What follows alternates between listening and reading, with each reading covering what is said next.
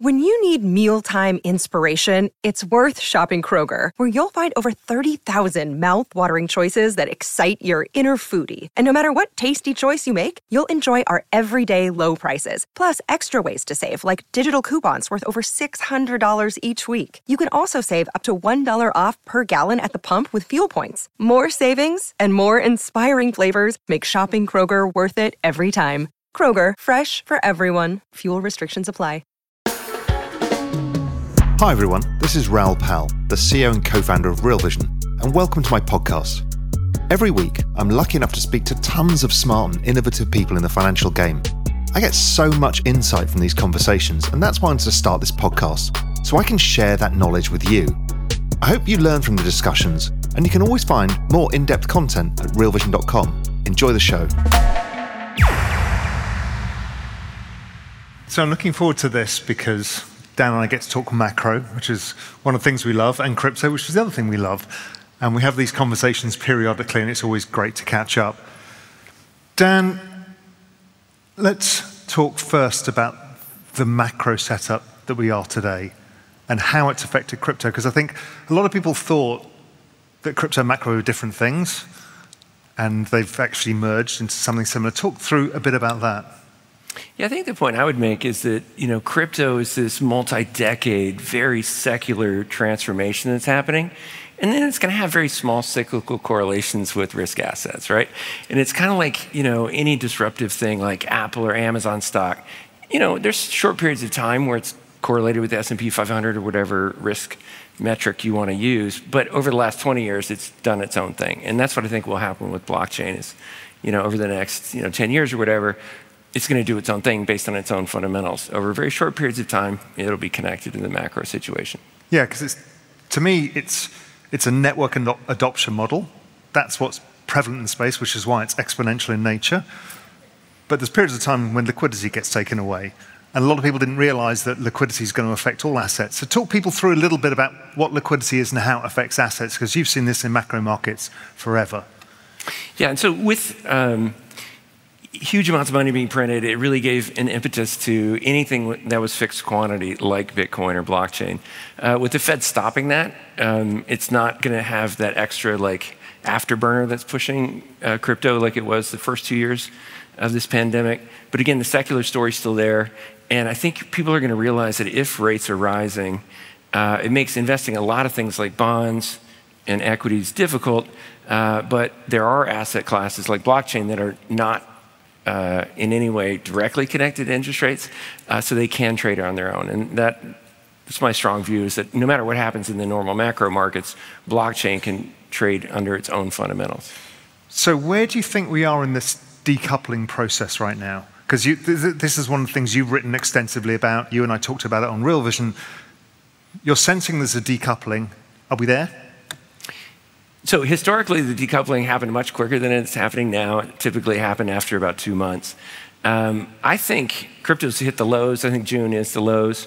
And then a really important point to stress is, although we're all used to using Bitcoin kind of as a proxy for our industry, and Bitcoin really hasn't done much since the June lows, a lot of things are up a ton. Ethereum's up 60% since the lows, near Curve, all these things are really rallying. So it's important to remember that, blockchain is a lot of different things, venture, tokens, and not just, one blockchain. Do you think that's a structural shift that's taking place where Bitcoin is now not the leader? Is that a sign of times to come because of the less use cases? It has one use case that's very clear to people.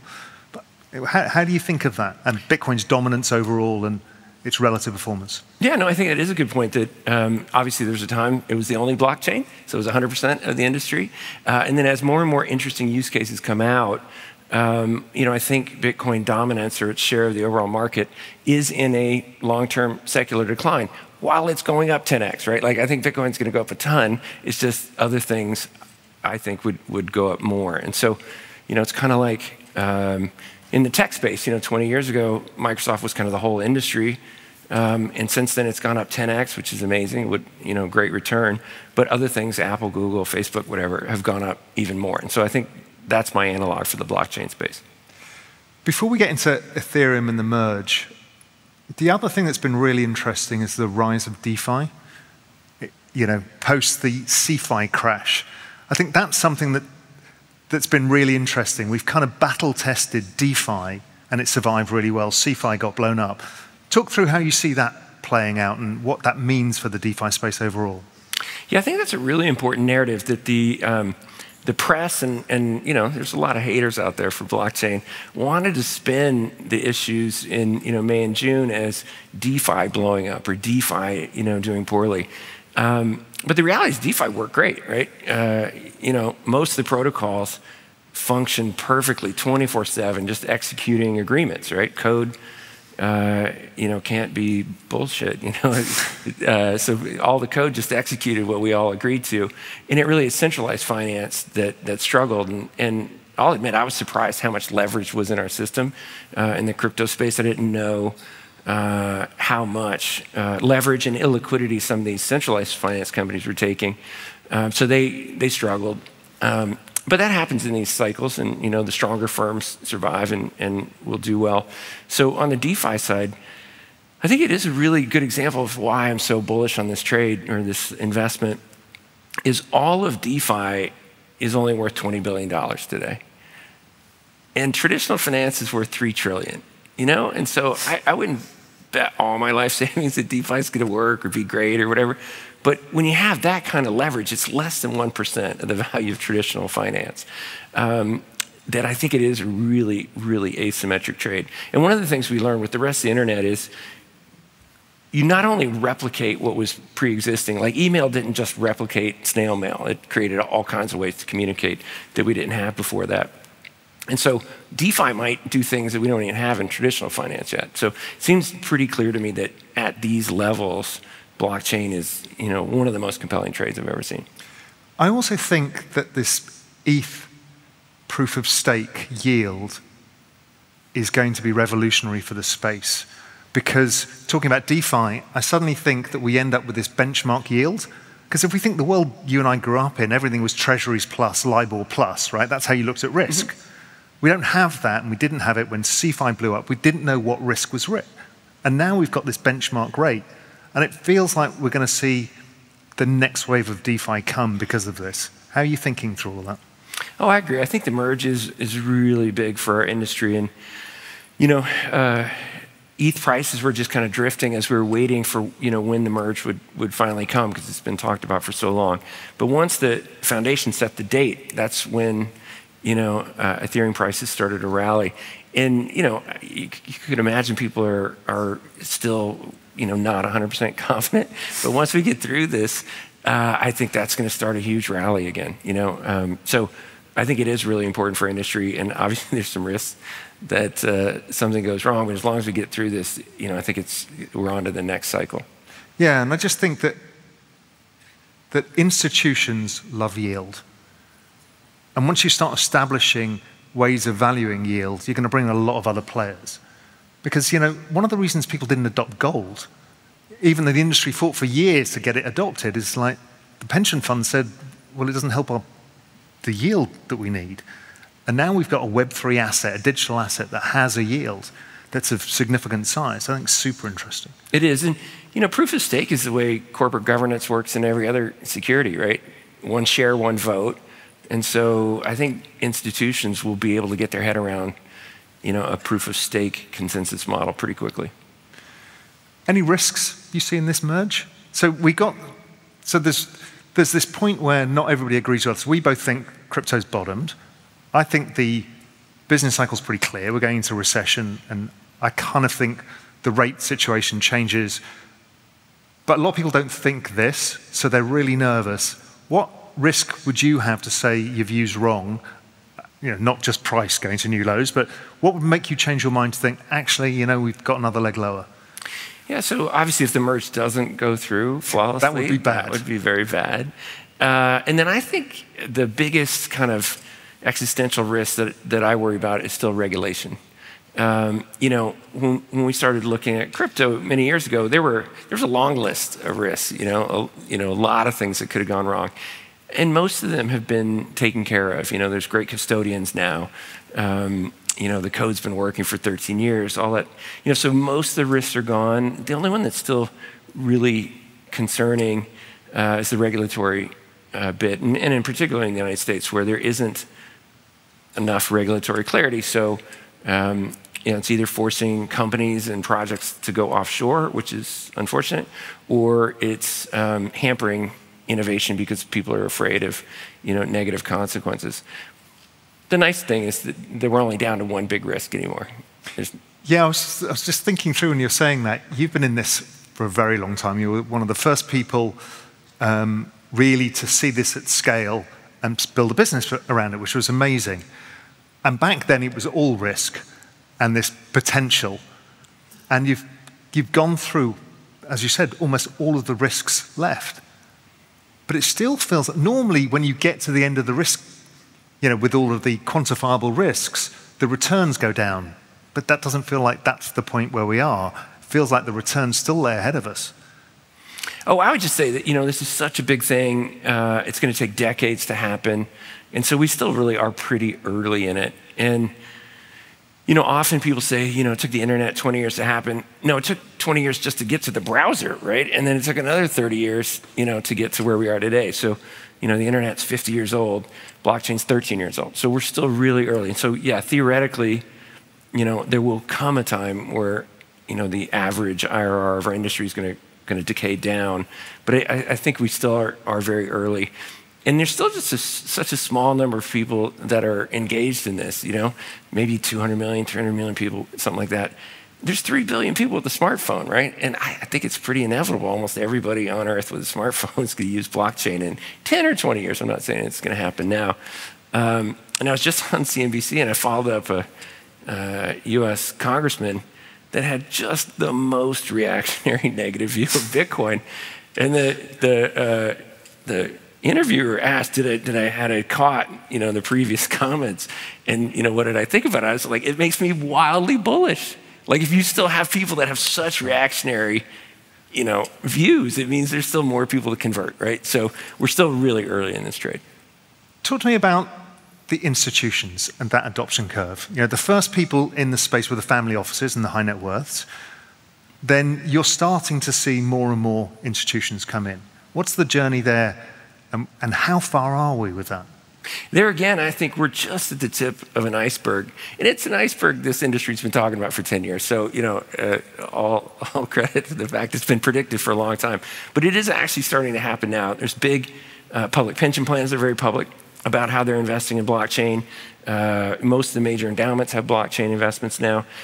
And the way I think about it is, you and I used to trade together in the 90s, and, we've been through commodities becoming an asset class, emerging markets becoming an asset class. It's obvious to me that blockchain will be an asset class, and everybody's going to have a blockchain team, blockchain allocation, and I think it's going to be some number like 800 basis points or something, some number like that. And all the institutions that we have invested with us or with, our competitors in the space, they have, maybe 50 basis points or at most maybe 2% of their assets in blockchain. So my kind of construct is we've done a lot of work evangelizing for our space over the last 10 years, and we've gotten some institutions, but not even all, to go from 0 to 1. We got a no to become a yes, but it's still very, very small. And the trade for me is over the next 10 years, it's going to go from 40 basis points to 800 basis points. And that's just a lot of buying to happen. Yeah, my view is there's that, which is the buying side. And then there's the retail adoption side as we build out use cases for the masses.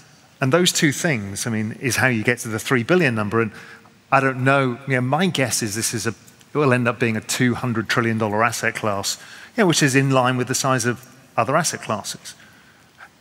And the adoption is fast. Yeah, it's happening. There's a lot of good use cases, like especially cross-border remittance. That's such an easy one to get your head around. The average fee is 8% for remittance, and for us in finance, that's just a number. But like for the migrant, it's a month's wages that they're paying their remittance company. And so you already have 10% of all U.S. to Mexico remittance going over Bitcoin. That's great news. It doesn't sell newspapers, so they don't publish stuff like that because they like to publish bad stuff. And there's 2 million people using Bitso now. so there's a lot of traction, bubbling up. But again, we're going to billions in the next 10 years. So moving outside of the main tokens, what are you interested in? What's got your focus and your team's focus? Yeah, so we've been very focused on DeFi the last few years. It's building a parallel financial system. Gaming's coming online now. We have a couple 100 million people using blockchains. So there's a lot of really cool gaming projects. There still are a lot of opportunities in the scalability sector. We're invested in things like Arbitrum and Starkware that are helping, the main blockchains pump a lot more volume through. And then there's space for other layer ones like Near that, allow for, much higher throughput. And so there still is dozens of different use cases that we're focused on. What happens to these layer twos when ETH starts sharding? Because that's something I'm trying to work out in my own head. Is that a killer, or do they just coexist? How does that all work? Well, I think we are going to need, all these scalability solutions. Most of them are multiplicative, so that if you're scaling the layer one and scaling multiple ways on the layer two, it adds to scaling in a multiplicative way. And I think the main thing we got to remember is, Bitcoin and Ethereum are doing 10 transactions per second now. Visa does 15,000 over Christmas. And if we're really right, that everybody with a smartphone is going to be doing gaming, NFTs, all these things, we have to get to hundreds of thousands or millions of transactions per second. So all those are additive, and I think they'll all be used. So what we're all hoping and waiting for is the macro environment to stop picking up in a way that gives us a tailwind. Right now, it feels like we're at the point where the macro environments stop being worse for digital assets. What does that look like? What are we waiting for to start to see that nice tailwind that knocks in and brings that exponential trend back again? Yeah, I'm actually rooting much more for people to focus on the fundamentals of blockchain, all the metrics, than I am for some kind of miracle to come washing back from the macro markets. We had a 42-year bull market in bonds and equities, so it might be longer than people hope. Because your secret suspicion is that you think the bond market, the yields have now turned, the secular cycle's changed, right? That's your hunch. Yeah, I think we just kind of collectively have a failure of imagination on how high yields have to go. Everyone's saying, the Fed's going to cut 100 basis points next year. They might, and that'd be great, but I wouldn't bank. We're not banking our strategy on that. No, and if you play that through, that maybe rates go higher, which is the opposite view of you, but if it does go higher, it breaks the financial system, which is an accelerant for the adoption of this parallel financial system, right? Because we've got so much leverage that there's very few ways out. You either print your way out of it, inflate your way out of it, or break the entire system. And that's why I think we've all been super interested in this parallel system, right? Well, I do agree with you that I'm not sure how the traditional systems are going to get out of the box they're painted into. And that's why I think alternative asset classes, like maybe gold or blockchain or even other commodities, are going to become much more popular while the markets try and figure out what do you do in a rising rate environment and what do you do, with a ton of uncertainty out there. Investing in something that historically has had very low correlation with risk assets, and I think going forward will regain a very low correlation. One of the things you wrote about, I've written about as well, is getting people to understand that volatility, the bigger cycles, are like the single most important time to deploy capital. The largest driver of returns is buying these sell-offs. Talk me through that, because you looked at these sell-offs, and every time it gets to a certain amount, it pretty much works, right? Yeah, human nature is so pro-cyclical. Everybody wants to buy when it's all-time new highs and the FOMO devil's whispering in your ear. But we've seen, our fund's been around for 10 years, and we have massive inflows near the top, and then times like this, everyone's, backing off. But, obviously, buy low, sell high is a good strategy. And so, if people have the financial or emotional resources to invest now, this is probably the best time. And we saw that in our venture funds. We had just raised our venture fund 3 at the end of 2017. There was the same crypto winter that we're in right now, and all of the traditional VC firms left the space, the generalist firms, and so it was just the blockchain specialists that were doing it. So amazing opportunities, amazing valuations, very little competition, and those are by far our best IRRs investing in 2018, 2019. So I think that's probably happening here, that all the big kind of growth firms that were very active in blockchain 6 months ago have left the space, and so there's only a handful of people investing now, and I think the investments we're making right now are probably going to be some of our best. You should go back through all of your client inflows and have a look when they came, periods of big inflows, slow inflows. You will prove to everybody that everybody's doing the wrong thing because they always come in at the high.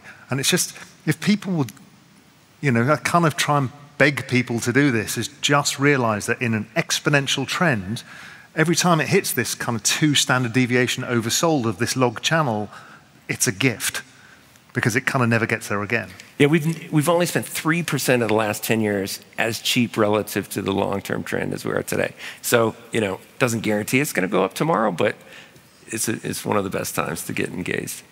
Dan, sadly, I knew 20 minutes is never enough. We have to kind of whiz through the macro world and everything going on, but thank you very much for your insights as ever. Thanks, Rob.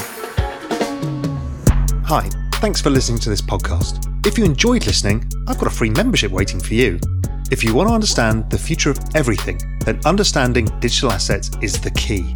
We're not ever going back to a pre-crypto world. Blockchain technology is transforming literally everything, from communities to healthcare to real estate to, well, everything. That's why in 2020, we launched Real Vision Crypto, the world's premier cryptocurrency and digital assets video channel. Right now, Real Vision Crypto is helping more than 300,000 members around the world understand the biggest wealth creation opportunities in a generation, and maybe of all time. And even better, Real Vision Crypto is completely free. All you need to do is input your email address and you get full access to all of the videos and the incredible emails too. Please visit realvisioncrypto.com, that's realvisioncrypto.com, and start learning about this incredible world.